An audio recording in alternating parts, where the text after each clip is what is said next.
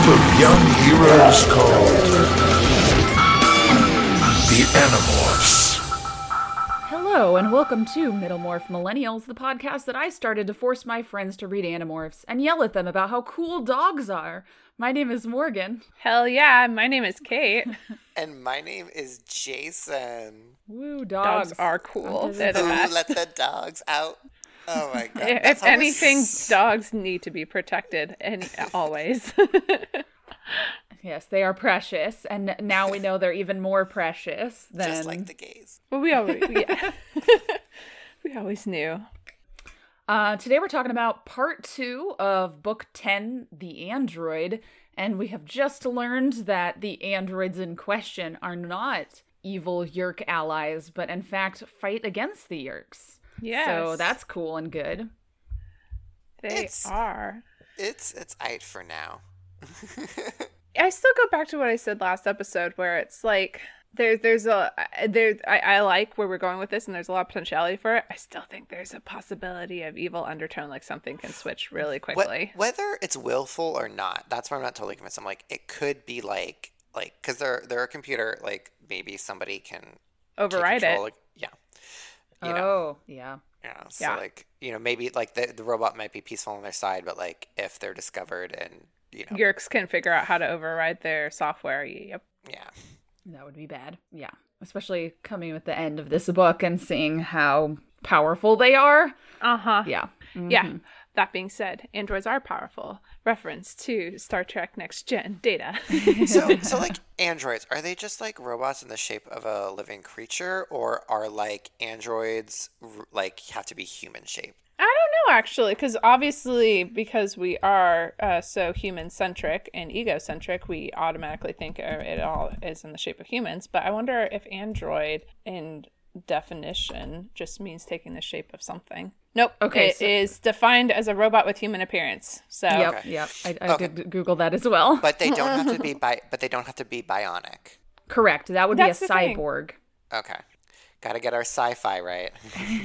Well, I just think this android is more progressive because it is more in resemblance to its creators, which we find out are part dog. Yeah. Or dogs are part them. Well, yeah, rather. Dogs are derivative of their creator species, which resemble.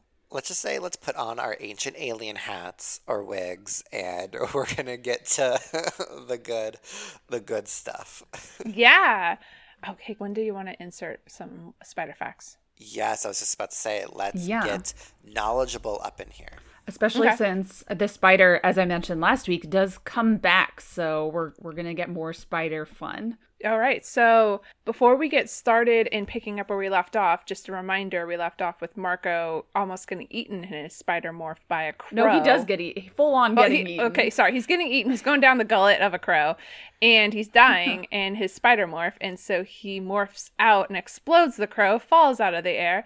And this was all in view of the sharing going on at the lake. And the androids who they were snooping on that were at the sharing end up finding Marco in the brush in the woods and keeps his cover as he morphs out of spider, and they confront each other. But we kind of wanted to give a few wolf spider facts since the wolf spider is so prevalent in this story. And I think we talked about it at some point, but on the cover, we were talking about how we thought like the cover image probably it looked more tarantula than wolf spider. I did end up looking up. The tarantula's eyes are way smaller generally within the different species of tarantula. And the wolf spider on the cover with those they have like 2 big eyes and a bunch of their other little small ones. That's actually is more reminiscent of a wolf spider, and wolf spiders' colorings do vary within how they can blend into their surroundings. So even though it looked kind of tarantula-esque in this cover image, I think that might be a wolf spider just by general appearance and physiology. Okay. Yeah, I cannot help you with this research. I am not going to Google. Oh my God, my cat just scared the shit out of me. I'm like jumpy now. I do not like spiders, if you hadn't picked up on that. Yeah, I cannot Google and look at the images of spiders. It's not going to happen. Whales and spiders. Got it. Are you okay me telling you some facts about spiders? Yes, that is fine. Okay, just grip your desk and it'll be over soon. I understand that it seems like if you're morphing a spider, it would be cool to be a spider, but the morphing part and the acquiring part both would suck majorly. But I am better with like fuzzy spiders, like tarantulas, than with like big, spindly, gross spiders. So I mean, tarantulas, I mean, obviously, if they're domesticated and stuff, they can be really friendly. Pretty cool. Yeah, if anybody has ever seen the My Brother, and Me TV show episode about tarantulas and about how freaked out Travis gets, that would be me. Fair. Oh, did I tell you guys my brother bought a tarantula when he was a teenager? And he kept it in the house for a few days, and that was like way too much for me. But he ended up releasing it in a Hollister in the mall. He released it where? What? In a Hollister in a mall. That's Oh a my very God. on-brand Animorphs on brand. Why did he release it? Why? He hated the Hollister. He worked there for a little bit. Oh my Did he god. stick around and see if someone discovered it? I don't think so. Or did it just die of like I don't know. He put it perfume under some, and he put it under some inhalation? pants. Oh my god. Oh god, no. Oh, poor spider. I am that Steve Carell gift. No. I just wanted it out of the house. I was so happy it was out of the house. I was just like, Wow. Poor spider. Boy. Okay. Wolf spiders, everybody. woo, let's get into some factoids. I'm bummed. Okay. Okay, wolf spiders are robust, agile hunters, and they have excellent eyesight. So they chose correctly when they needed this morph to find out, to see through the hologram around the androids. So wolf spiders, although I just don't think that's probably their headlining attribute, is they can see through android holograms. Wolf spiders, though, live mostly in solitude, and they hunt alone, and they do not spin webs. Some are opportunistic hunters and they pounce upon prey as they find it, or they chase it over short distances, kind of like how Marco did, where we were describing in the last episode. He got distracted with the spider persona and instincts and just started chasing a beetle. But other wolf spiders wait for passing prey in or near the mouth of a burrow, and then they catch it and then pull it in. Wolf spiders resemble nursery web spiders, because I know you guys have a frame of reference for that. Two of the wolf spiders' 8 eyes are large and prominent, and this distinguishes them from actually other spiders like nursery web spiders, whose eyes are all roughly equal size. And like I was saying, the eyes generally are smaller on bigger spiders like tarantulas too. So that's how I think it's distinguished with those features on what the cover art is. The many genre of wolf spiders range in body size. Legs are not included, so just their body alone can range from like 0.4 to 1.38 inches. 1.38 inches is pretty damn big. It's oh god, like maybe like half the size of your thumb, and that's like just their body. They have 8 eyes, and it's arranged in 3 rows. The bottom row consists of 4 small eyes. The middle row has 2 very large eyes, and the top row has 2 medium-sized eyes. And unlike most arachnids, which generally are blind or have poor vision, wolf spiders have excellent eyesight. And they're unique in this way that they actually carry their eggs with them. The egg sac is like a round silken globe, and you can hear my dog right now, is attached to the spinnerets at the end of the spider's abdomen. And when it's carrying around the eggs, the spider carries her unhatched young essentially with her. And the abdomen must be held up in like a raised position to keep the egg sac from dragging on the ground. And she's actually still able to hunt, even kind of with raising her butt so high, carrying all her youngins on her back. Another aspect unique to wolf spiders is their method of caring for their young. So after their little spiderlings hatch from the silken case, they actually climb her up on the mom's legs and crowd on her dorsal side of her abdomen. And she actually carries her babies around for several weeks before they're large enough to disperse and fend for themselves. So like no other spider currently known is actually carries and rears their young on their backs for any period of time. They're usually of the dunk and they leave. Gross. Yeah.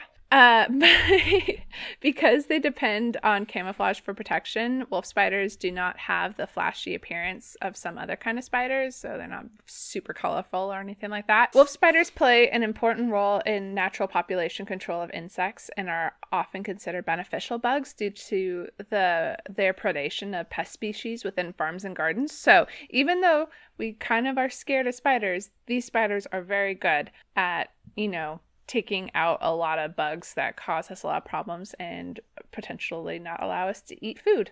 So that being said, wolf spiders do have a venomous bite, and they will bite if they're like continually provoked, but they won't go seeking, to go out and bite you. Symptoms. I just Googled wolf spider territory to try and figure out if we can add this to our map, and I cannot do that because there's just pictures of giant wolf spiders. Anyway, carry on. I'll take that burden. I will look through and map them out. So their symptoms of their bites include swelling, mild pain, and itching, but it's not as bad as, say, other spiders' venomous bites. Wolf spiders are found in a wide range of habitats, both coastal and inland. These include in shrublands, woodlands, and west coastal forests, even like alpine meadows, and definitely gardens and homes. Spiderlings, they disperse airily, so consequently wolf spiders have a wide distribution.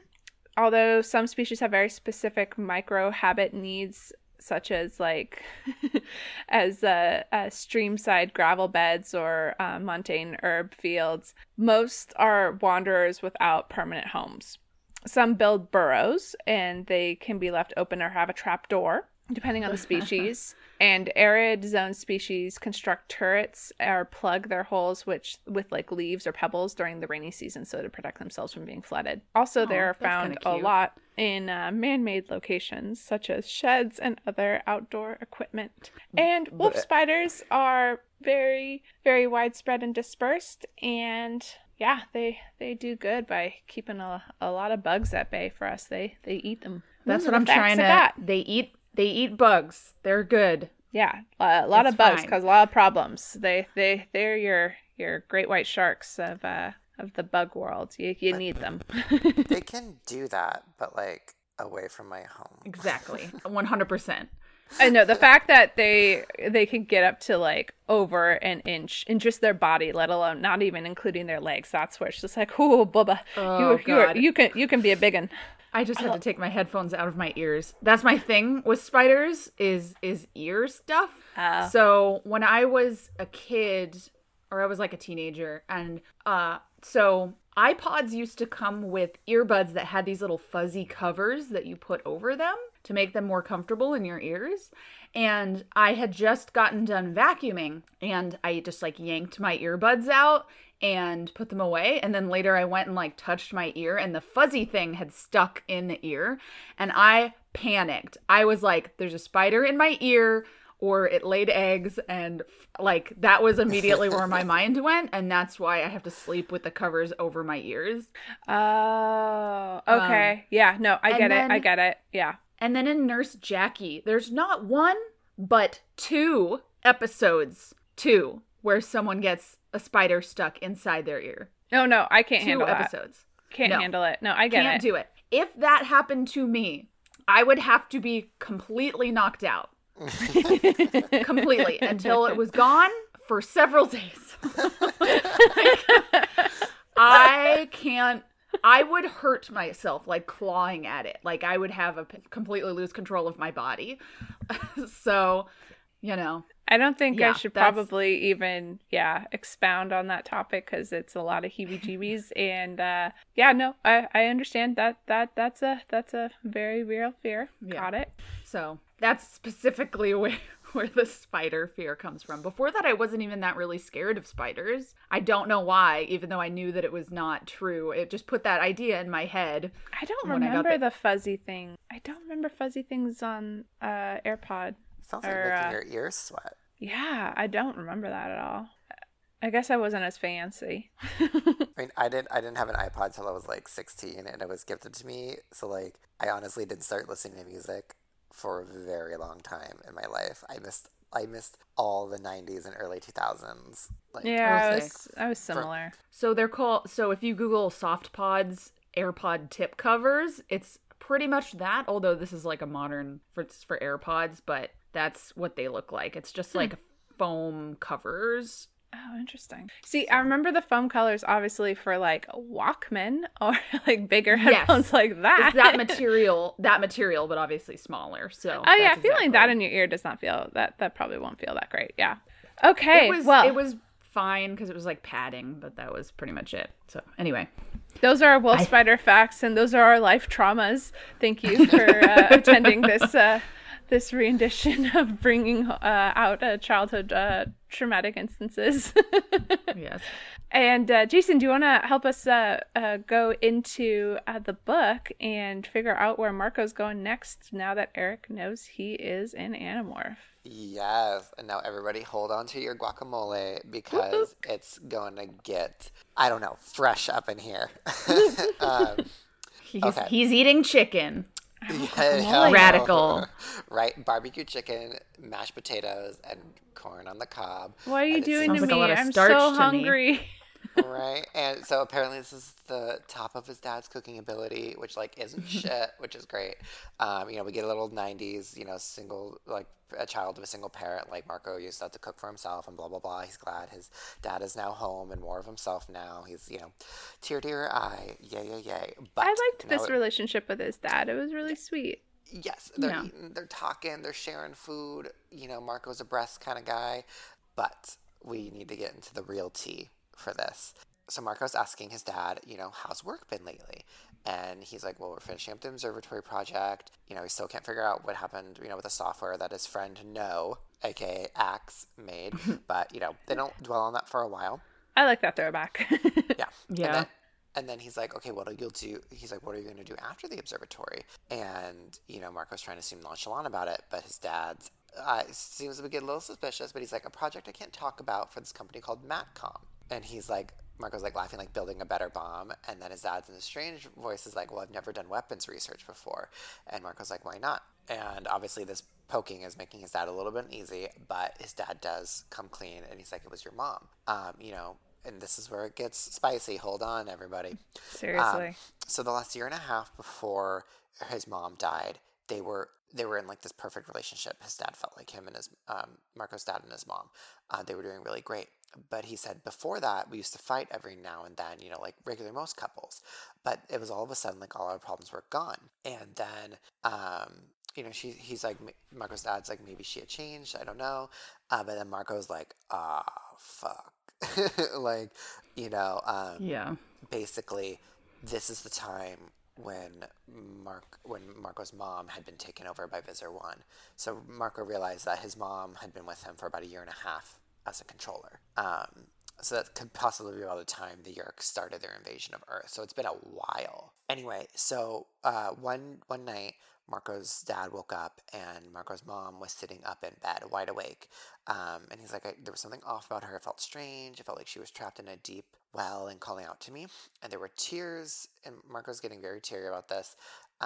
And so basically, Marco's mom had told Marco's dad, they won't take you if you stay away from the military. And that didn't make any sense to Marco's dad. Like military project, sorry. Yeah. Mm-hmm. Yeah, well, like military project. Just stay away from the military. And Marco's dad, this makes sense to him, but he felt like she was trying so hard to say it. And like it was the most important thing ever. And so basically Marco's mom had like struck when the Yeerk was distracted or did something, just, tried with all of her might with some of this control to basically warn her husband to just stay away from this because they want his father for the military. When this Matcom is a military company, or I guess a military contract company, and the Yeerks have control of it. And so they want to make his dad a controller. And so basically, his mother warned him about this. And so Marco does not want his dad taking the job, but it's a little bit too late on this. But so we just hope that Marco's dad doesn't become a controller. But we find out the controllers had Marco's mom, or the Yeerks had Marco's mom for a while. And so it's sort of really, it's really sad, but also like creepy because it's like Marco's like, oh, like, you know. Well, Marco now has his answer of he was wondering how much time it was when his mom was taken, and now he knows it was about 1.5 years. He was wondering, like, was it like, when I was 6 years old and we were opening Christmas presents together? Was that it? Or, he was never sure. So it wasn't when she disappeared that, she was, the disappeared was all staged. I guess that kind of clears up. Like her being taken was not coincidence. Well, I mean, Okay, so the next chapter. How are they going to follow this up? Yeah, that one's heavy. Also, you had the guacamole. Now hold on to your tacos. So guacamole. I know, it sounds so good. I do have avocados. I'm so hungry right now. Stop. I'm doing it to myself, obviously. So they meet at Eric's house. Jake, Cassie, and Axe are going, and Marco are going in, and then Rachel and Tobias, the power couple, are staying outside to, as security / like literally rushing literal power couple. Yeah, right. Yeah. So they knock on the door. Eric's dad, Mr. King, what a name, opens up and has them basically follow him down to the basement. And don't forget about there's 2 dogs that they have. The androids have. They have a lab mix and a fat little terrier. That is true. They do. And then Cassie tells Mr. King's like, do you like dogs? And Cassie's like, if reincarnation was real, I'd want to like come back as a dog. And Cassie's like, Marco's like, that seems to be the most perfect thing to have said, because you just notice like subtle things about other people. That was like the password to get into their house. Yeah, the secret. Right, okay, you good people. So basically they make it to the basement, and the chamber, like the basement, starts like going down like an elevator, and has that elevator feeling. Yeah, it's crazy contraption. Yeah, and they're very they react very well to this. They don't seem overly shocked, and they're actually making funny conversation with Mr. King about it. We're just going down deep into the earth from your basement. Okay. My basement doesn't do those blah blah, like little jokes. I was like, okay, like we're all. I mean, all the pretenses are gone away. Like they're all aware of everything. So yeah. They meet Eric, and basically. But before this, they notice what's at the very bottom of this is basically like a football park size thing underground with this large replica sun, and there's actually nature and streams and grass and butterflies and crap, and then there's thousands of dogs as well. So wait, did you just say football park? Yeah, it's like football size park. Okay. Oh no, I like the grass and trees and streams and butterflies and crap. That part is why. That's like, I mean, there's dogs down there. There is crap, right? Yes, I did think about that. I was like, that's a lot of poop. But there's thousands of dogs, but only like half a dozen of the robots or the androids. They can see it, at least at this point. This just sounds so wonderful. It's a lot if I'm ever lost, ratio. Guys, I'm here. Yeah. You need to find me. Where'd Kate go? Oh yeah, she's just at the giant dog park. Underground. So Eric is like, we are the Chee. That's what they're called. The Chee, Chee. And so your Axe is like your androids, and they're like, yes, duh, obviously. You clued in. Yeah, but Axe notes that they do have a very high level of technological sophistication, and Eric smiles, and like, we're just a creation, and in the vision of our creators, the great builders are the ones. And so basically it's like, okay, why are we brought here? And so, like, did you know we were dogs at the concert? And Eric is like, not completely, but like, building the inkling sort of a thing. Like, sort of yes, sort of no. And they're like, but you were a part of the sharing. You were handing out flyers. And like, well, true, we were doing that. But if we share my story with you, then you'll probably understand, who and what we are and why. And so Eric starts telling the story. But but he does it in a cool hologram way, which is awesome. So they go to a planet. It's not Earth. There's 2 suns. One small, which is almost red, and the other 4 times as big as Earth's sun and a deeper gold. There's tons of trees and flowers at nature and shit. So that's cool. Giant mushrooms, which is okay, real cool. And then there's some leathery, leaping 3-legged animals on these mushrooms. And then they see the main animal is 2-legged creature, about 4 feet tall. It had long, floppy ears and a muzzle. So very dog-like. If dogs could walk on their hind legs. It looked like Eric when he dropped his hologram. So obviously made in the image of these creatures. Yeah. Eric says they're known as Pemalites. And 100,000 years before the Andalites learned to make fire, the Pemalites were capable of faster than light travel. So Puny Andalites. yeah. So Axe's tail twitched a little at that. His little Andalite superiority complex hurt a little bit. It's good. They have way too big egos. Yeah. Yeah, right? They need to be brought down a peg. But so it's great that we find these Pemalites, Pamela Anderson, are... You got in one with the pronunciation. Some people like to pronounce it Pemalites, and I'm like, that sounds like a nutrition shake for babies. Or for hangovers. Yeah. Oh, no, that's Yes. Pedialyte. Yes. Pedialyte. So I like Pemalites. Yeah. Pemalites. And so they're a very ancient race and very technologically advanced, very, very much so. Even more than the Andalites, which we thought were the most technologically advanced species in the universe. At this time, they note that humans were just hairy apes when the Pemalites first visited Earth. So they knew about Earth, they visited, and they left. Obviously, they say they're not a conquest sort of a species, or they don't interfere with other planets either. The Pemalites just enjoyed life. They loved to play, very dog nature. They just loved games, jokes, and laughter. Eric noted they're a fully evolved race, which means they had no harsher instincts. They had no evil. They had no war. They had no aggression. There was just happiness and laughter and games. So they were basically pacifists. So that's a great thing about them. They're so advanced, so old that they moved all past that. Mm-hmm. With that, the Pemalites made the androids as toys originally to play with. They called us the Chi, which is the Pemalite word for friend, which is sweet, a very dog-human relationship. It's full circle. It's back and forth. It's layers. They treat each other as equals too. They made them in their image, but it wasn't like a subservient thing at all. Yeah, they had us do work. They had them also created to be companions. But again, they did note not slaves, not mechanical race of slaves. They gave them obviously very high intelligence. Abilities to their AI is amazing. And so then just one day happened. There was they just all of a sudden, like, they get attacked. Giant beams of light start slicing the ground, around them. And, like, things are incinerated, like the trees are incinerated. Eric says the Howlers came. So the Howlers are this antagonistic species. We don't know much about them because it seemed to be a very sudden attack. Like, thousands of ships came out of zero space suddenly.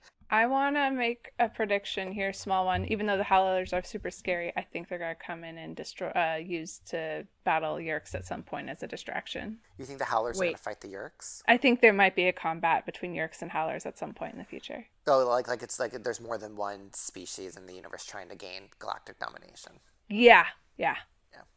Okay, that makes sense. I mean, they do mention a Diang trader, which means, okay, there seems to be another race that's not taken over by Yeerks. That seems to be there's alluding to more and more races, yeah. Yeah.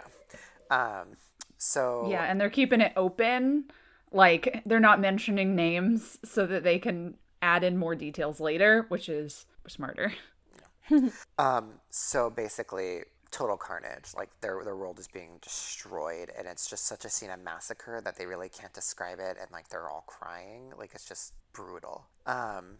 So almost all of the Pemalites were wiped out. A few hundred Chi and a few hundred Pemalites left the planet in a single ship, and they went to Earth. And of course, the kids are like, why didn't you fight back? You're so technologically advanced. And again, that's where the whole pacifist thing's like, they've forgotten the way of war. They had no weapons. They didn't make anything for combat. They were so advanced and peaceful, that just wasn't even an option for them. So, Mark was a little frustrated about that. but they basically escaped to Earth. And in about 50,000 years since they had visited, so about so I guess 50k ago from I guess current time, and they had noted, okay, now the humans have developed cities, domesticated animals, planting crops, so obviously in a much better space to join. They landed on Earth, and there's only 6 Pemalites clinging to life at this time because the Pemalites had, on their way to Earth, had died of a sickness, which is, unfortunate because the Howlers also with giant lasers use germ warfare. So fuck. Mm-hmm. They're a race of war criminals. Yep. So basically, even more so than humans. Yep. Anyway. So even with all their technologically advanced stuff, they couldn't save the Pemalites from dying from the sickness. So what they did is they took the essence of the Pemalites and bred it with wolves, which are close to what sort of Pemalites are. Obviously not humanoidish at all, not bipedal, but just doggy-like. And so with that, that's where the dogs came from, is they bred the Pemalites with the wolves to make dogs. So that's why dogs are so nice and loving and playful and Well, they joyous. didn't really breed Pemalites. They put the souls of the Pemalites, the last Pemalites they had with them, into their essence into the wolves, and then bred those. I feel like that's got to be more scientific. I don't know if they're really they souls. splice them together. Yeah. Exactly. So there's some combination of stuff going on here. And that's what. I don't mean this is just by breeding. I don't mean this is just like a Pemalite did it with a wolf. Yeah, that's what, I'm dying and I'm sick, and hey, how about this wolf here? You find it attractive? Why not? I'm dying. No, so yeah, they're combined genetically recombined to make dogs. So we now find the origin of dogs, which I think might be timeline wise, that might be kind of accurate if it was 50,000 years. Yeah, but we love continuity. Yeah. Yes, we'll bring this back in the actual dog book, and we'll talk about domestication and how that plays into the timeline. What I recall, that should be about right. And then there's the reasons why the Chee have so many dogs is because it's the best parts of their creators, and it's their creators' legacy, and so that's why they have so many dogs and love dogs and care about them so much, because they mean so much to them, because there was such a positive relationship between the Chee and the Pemalites. So it's a very sweet, it's very, very sweet relationship. So another big backstory, truth bomb going on here. So that's great. With that, the hologram ends. They're we live our roles as humans. We play child, grow older, then our hologram die, and then they start over again as children. So it's quite a cycle. process. Yeah. Yeah, so they've basically just lived many, many lives, even back to the Great Pyramids. Eric mentions the point, I was there. I, had to I was a slave working with the Quarry of Stone, but it was a challenge because I had to hide my true strengths from the humans, because the Pemalite homeworld has 4 times the gravity, so the robots were made to be super strong. So that also plays in a thing later, which is great. They don't fight, and there's this other Chee that comes. She's older woman, 80 years old, named Maria for this time being, and she is upset with Eric because it's Eric and some of Eric's other friends who are very much wanting to fight the Yeerks, and Mira's we don't fight, and it's Eric's yeah, I know, that's hardwired into them, but he's we can still infiltrate and be passive, in this, but still contribute to the effort, Maria's sort of into that, not into that. I'm sort of girl, just come on, you can't be completely neutral to this, because Eric is they're gonna hurt the dogs, they hurt the humans, they're so intertwined with each other, we gotta save the dogs. Yep, protect dogs. So and Mark was well, if you guys had maybe had some of this or fight, maybe you could have saved the Howlers and saved the Pemalites, maybe you wouldn't have that. And there was you would ask us to fight, even though it's against us. You would ask us to be a thing no Chee has ever taken a life, and the kids are all yes, because our loved ones are at stake here. So we were going to do any whatever we can possible, and if that means sort of tainting your race and your whole thing, they're yes, whatever. Cassie has a little bit more reservations about it, but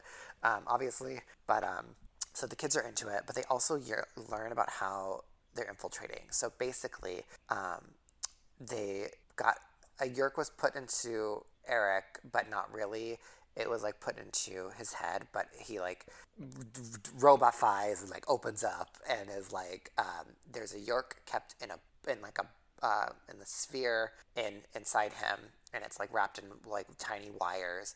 And so basically Eric has captured a Yeerk and he's feeding it Kandrona rays that he makes with his own body and then tapping into it. So instead of the Yeerk tapping into like a human brain, Eric is basically like mind reading the Yeerk. Of which that really needs to come into more play. Like there's a lot of information you could use from that if it is true.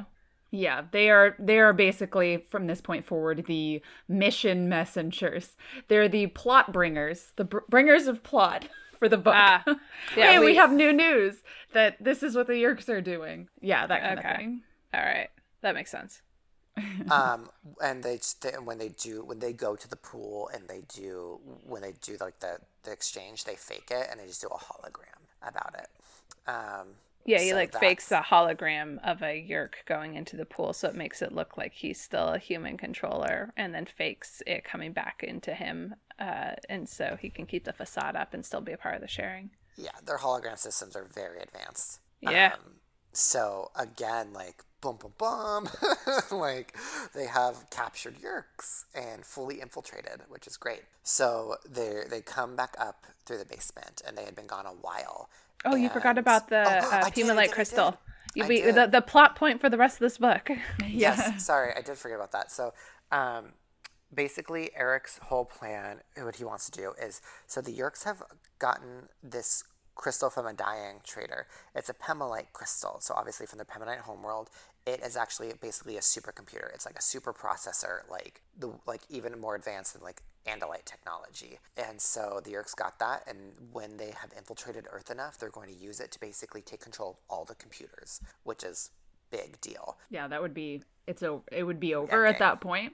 Yeah. So Eric wants to take away the Pemalite crystal, obviously, for that, but also because he wants to use it because it's something strong enough that could overwrite their pacifism programming to make it so that they can fight, so that the Chee can join the fight against the Yeerk. So that's what Eric really wants to use it for. So now that we've gotten that, they're going back upstairs. They've been gone for a while, and they start hearing this angry sounds like a bear. They're like, oh shit. Rachel came in because they were gone for so long and they couldn't communicate they were too far away. They couldn't communicate with mind speak. So Rachel's roaring. Mr. King has Rachel a full Nelson, like no this problem. This is really funny. Rachel's bear morph, no match for Mr. King, and he's not even like, doing it to like kill. He's just like, he's not hurting her. Yeah, he's just restraining her, and like no problem at all. So she's like yelling at him in thought speak. Yeah. And so the Chee are very strong, which is great. And she's like, where have you guys been? I win. You will be dead if you don't have a good reason for this. And they do, obviously. I kind of want to think that the two dogs they have upstairs are just barking around her, going, get her, get her. Yeah. So basically, also, Eric was at Marco's mom's funeral, and basically Eric knew that Marco's mom had become a controller. What? Knew at that point. So that was, another little exchange with them, and they knew. Yeah, and Marco's like, yeah, I already know. She's visitor 1, actually. And he's like, okay, all right. Well, you guys actually know some stuff. So maybe some two people coming together more equally, which is great. So then they have their Socratic dialogue about whether or not this is a moral thing to do. Yeah. And Cassie says no. Yeah. Yep. And I mean, it's the android's choice. Like, if Eric and any other android willingly, because they have free will, willingly, right, for the most part, willingly wants to do it, then that's their choice. They can do that. Yeah. But they don't have to force. I think Eric's plan is possibly to force even the ones that don't want to do it.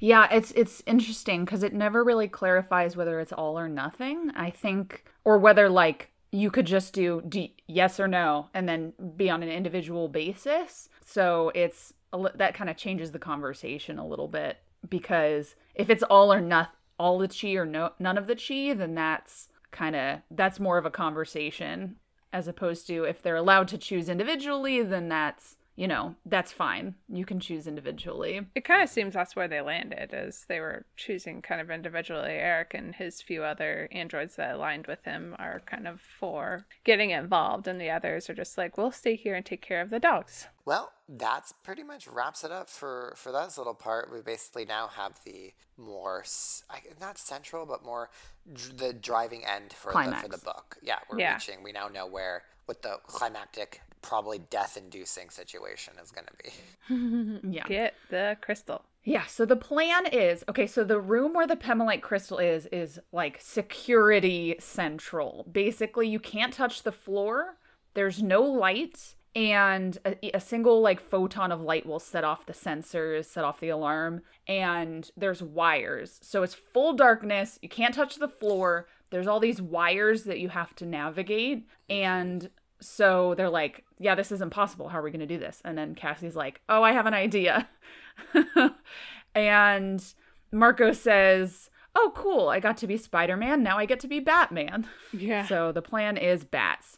They're also going to do it in a week, which means, yay, they have time to prepare and test the morph because it's going to be some tough navigating. And then, while Marco is at home doing some math homework, he gets a phone call from Eric. And he's like, oh, hi, Eric, what's up? And Eric says, not much. I was just thinking, though, that thing we were going to do next weekend? Why don't we just do it tonight instead? And Marco's like, oh, shit, this something's wrong, obviously. Like, he's not just planning to rush this thing. And Marco says, okay, maybe I'll call Jake and ask and see if he wants to do it. So they meet up, and turns out they're going to be adding in a new security feature next week. So they can't wait because the security might be impossible because he can't figure out what it is. This is where I thought this was a little sus, where I was like, is Eric really on their side, or is he like double crossing and trying to get them like into unplanned and into the Yeerks' hands even more. Obviously it doesn't quite turn out that way, but it kind of seemed a little weird that came out of nowhere, and it's just like, I don't know if Eric's credibility's fully there yet. Yeah, but why would he want to get them killed, like, if he has a Yeerk inside him? I don't know if that Yeerk is actually controlling him or not.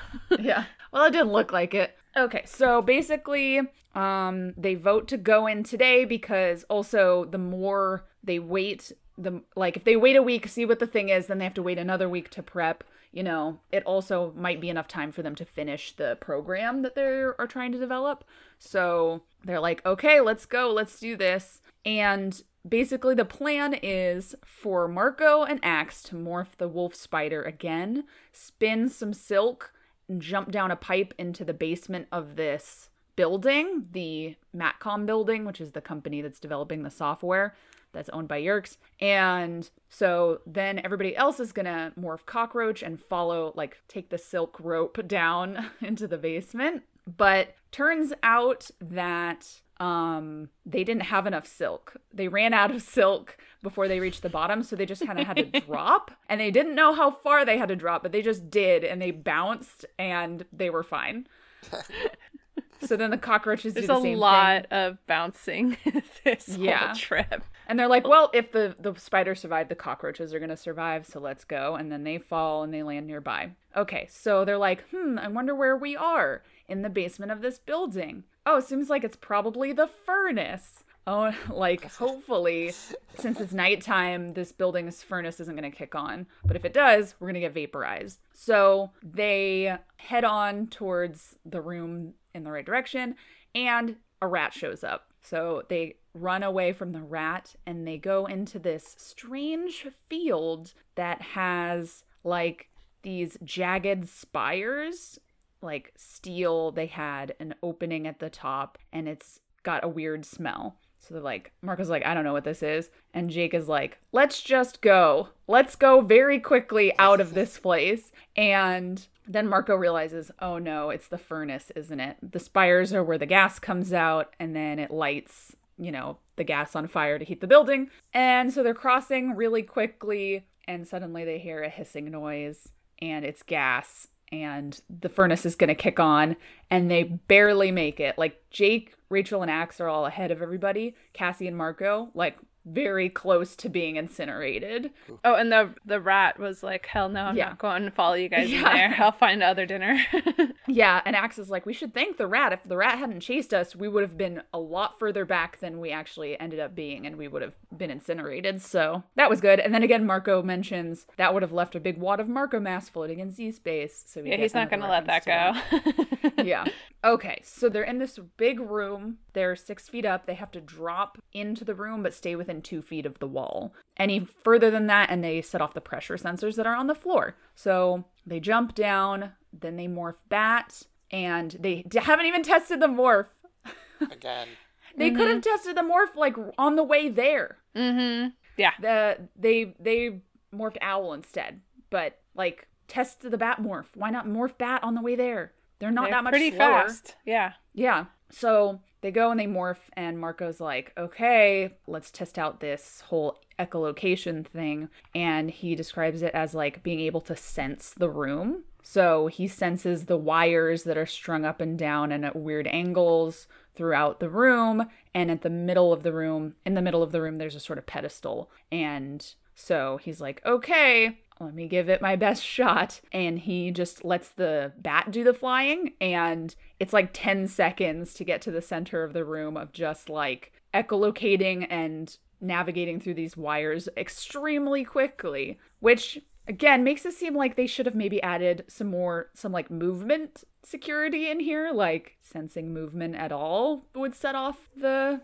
Yeah, I mean, alarms, yeah, but they were whatever. so thorough, but, you know. So they get into the middle of the room. They're like, okay, we found the crystal. It's about the size of a grape. How do we do this? Because they don't have like hands or talons or anything to grab it with. I mean, I thought their feet could have. Yeah.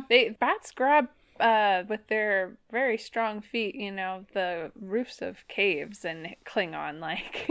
Yeah. It should be fine. And then Jake's like, okay, I'll grab it in my mouth and, you know, we'll do that. And then Cassie's like, no, if you have the crystal in your mouth, you can't echolocate. So we're kind of screwed. How you gonna see genius?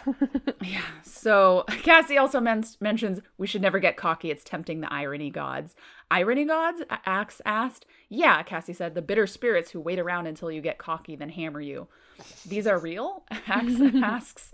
No, of course not. How do we get out of here? These are real? Yeah. So what sort of things do you have here on this earth? yeah. And so their biggest plan that they've got is just morph their battle morphs and just fight their way out of there. Do not fight their way out of there. Just try and get past people and like get out of there as fast as possible. So that's what they do. Marco morphs gorilla, Rachel morphs grizzly, Jake is tiger, and Cassie is wolf, and Andalite Axe is axe. So then they step off of the pedestal, which must have been pretty big to hold all of those animals, and they just barrel past. Rachel is opening doors by just breaking them down, and the alarms are going off, and they're just running. They're trying to navigate this building. They're going past offices, and all of a sudden, they've reached the outer wall of the building. There's a glass wall in between them and the outside, and also in between them and the outside is 24 Hork-Bajir. And so they're kind of screwed. There's also a bunch of human controllers with rifles. And this woman, this middle-aged woman wearing normal street clothes just steps to the front and is like, haha, I've got you, Andalite bandits. And she sees that they have the crystal. And she's like, give me the crystal. And he's like, I don't think so. Marco has the crystal because he's the only one with hands. And I mean, Axe does too have hands. That's true. But he has weak baby hands. T-Rex hands. Yeah, exactly. Speaking of which, it does mention the Hork-Bajir have claw feet like Tyrannosaurus Rexes. So there you go. I know. I was excited. So the woman is like, oh, you cannot shoot with all those rifles that you have because if you hit the crystal, that's going to destroy it, and the crystal is worth more than the mothership and everything in it. And so she's like, okay, human controllers, step back. Hork-Bajir controllers, go in slashing. So they attack, and there's this brutal fight. Marco immediately gets his chest cut open. He gets his stomach cut open. He can see his insides. They're just fighting for their lives. These are like elite Hork-Bajir. Yes, right? These are like extra super badass Hork-Bajir. I don't know why they also didn't just like negotiate more. Like, I'll just like feel like I'll smash the crystal if you don't let us go. Yeah. Like, Yeah. you know, it's like it gives them a chance to get it back. Either way, continue. Sorry, I was just like, okay. Yeah. No, it's a fair point. I don't know. Can it be smashed? Well, Is if a it- bullet can break it, like, That's true. That's true. Yeah. So Marco even gets stabbed in the heart from a Hork-Bajir, and he's like starting to fade out and starting to die. And he smashes the glass with his gorilla fist and feels fingers pry his hand open to get the crystal, and then passes out. And later, much later, someone slapped my face. Morph back, Marco. Morph back. Do it. And cut to, he wakes up on the ground. He's fully human again. He's like, oh man, I was so close to being dead. And Jake's like, you were dead. You died. And Eric jump-started your heart again. And then they reveal that Eric, who's sitting in the corner crying, understandably, quote unquote, destroyed all of the Hork-Bajir and all of the human controllers. So presumably like 4 people he just killed in 10 seconds, which is horrifying. mm-hmm. Even though it's the only thing that they would have all died, but you know, that's pretty brutal, as Axe says. And Eric won't talk to any of them. He's just, you know, he's just crying away from everybody. And Marco goes over to him and is like, you okay, man? And he's like, absolutely not. He's like, you saved us. And Eric asks, how do you live with the memory? And notes that unlike humans, he is an android and his memories never fade. So it's just as Fresh. vivid and fresh as Ever. any recent memory, and it's going to be forever. He's going to remember this. So I don't think it actually says, but he reverted his programming back to... It says, yeah, he Yeah. uses the crystal and reverts his programming back. He's like, I can't do this. I can't kill, and but I'll try to help you any way I can, and gives him back the crystal. Yeah, exactly. So he gives Marco the crystal. He's like, I do not want this. And so then we cut to, they're at the beach with Homer and playing frisbee with Homer and a couple of other dogs. And Marco's like, he's not quite that frisbee dog we saw on TV, but he's not bad. And Jake's like, hey, that was a professional frisbee dog. Homer's just in it for the sport. He doesn't even have any endorsements. Oh my gosh. I don't know if any of your dogs growing up did this, but my dogs like watching, if you turn on like the dog shows, or like the dog kind of like frisbee or competitions where they do agility and stuff like that. My dogs love watching the dogs on screen like go through all the agility courses and, Yeah. and do all these sports. They watch. I tried doing that for Luna, and like she did not. Not She won't into it. Not care. She could probably be really good at that if she was into it. She's very agile and tiny. Yeah, our dogs just get transfixed when you turn basically that stuff on. It's like their version of sports on TV. It's really Yeah. funny. So Marco notes that he ran into Eric at the 7-Eleven yesterday, and he thinks Eric was looking for a place to accidentally run into him. And Eric gave Marco a phone number that's absolutely untappable, untraceable. Like the Yeerks could never hack into it. So anytime they need to talk to the Chi, they can call that phone number. And then Marco takes the crystal out of his pocket and gives it to one of the dogs that's playing with Homer. Oh, no, sorry. He gives it to Homer. But there's 2 other random dogs just chilling there watching. And Homer he doesn't swallow it. He just takes it in his teeth, runs out into the ocean and splashes around for a little bit and comes back and the crystal is gone, which I would also assume that he ate it. I'm not gonna lie. Like, you give a dog a grape-sized thing, it's gonna swallow it. No, seriously. Yeah. So then that's it. Like, they watch the 3 silly dogs and play more with the frisbee, and that's the end. Good dog theme book. Who's a good boy? Guess the Yeah. crystal's lost like the heart of Titanic or the ocean, but like, they threw the crystal into the ocean at the end. This is pre-Titanic, by the way. This is pre-Titanic. Oh, we know where James Cameron got the idea. Yes. Yeah, 97 is this, and that was 98, so. Homer's just laughing like Rose throwing it into the water. Yep. So yeah, like I said, the Chee come back. It's like the Chee and the Ellimist are just the plot bringers, and I was thinking it's super convenient that the Chee, however many they are left, and as sparse as they are, it doesn't seem like there's a lot left, that they're all located in their one town. Yeah. Where all this shit's going down. well, maybe they're spread out a little bit, but also maybe they moved to there because that's where the Yeerks were, and so they were like, gotta fight the Yeerks. Yeah, because like they didn't know. I think it was a few hundred came on the ship of Chee, and Yeah, so maybe these they're more things spread out. Yeah, and these things are strong, so they can't be destroyed very easily. So I bet they're probably definitely spread out because they only saw about 6 down underneath Eric's house. So I thought there was more down there, but maybe not 100. he Yeah. said half a dozen is what they saw, at least visually Okay. at the time. All right, and but they there were talked to a thousands of few. dogs. Yeah, that's the important thing. Lots of dogs. Fun times. Well, speaking of which, I need to go walk my dog now. Yeah. And I need to go pick my dog up from the grooming. And my cat wants out of this room. So the next one we're going to be doing is book number 11, The Forgotten, which involves, okay, so there's some ant stuff that's kind of grisly, but No way, really? Again?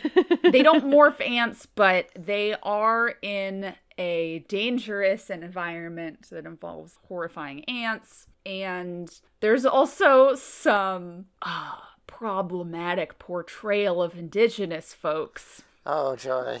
Okay. We'll unpack that. Yeah, which we'll unpack there. And then also, this is another book wherein, it's actually the second book, where an Animorph dies. Oh.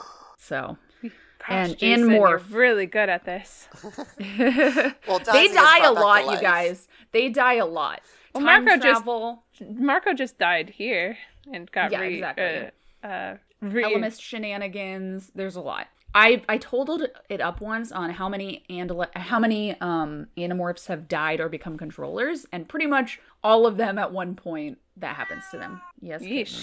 Kitten, so this is another one where they're like, oh, we can have Animorphs die. It's fine. So anyway, just a heads up on that. And it is in morph, so it is, I guess, violence against an animal, but it's an Animorph in morph. So yeah. Yeah. Okay. All right. You can add us. What order do you think we should do Hork-Bajir Chronicles and Andalite Chronicles? Actually, I want to do Andalite Chronicles after 23. So tell us where we should put Hork-Bajir Chronicles at Morgan_Slay, or you could at us at Middlemorph on Twitter. And check out my other podcast, Are the Letter You the Word Serious Pod, where we talk about bad Reddit relationships. Ooh, escándalo.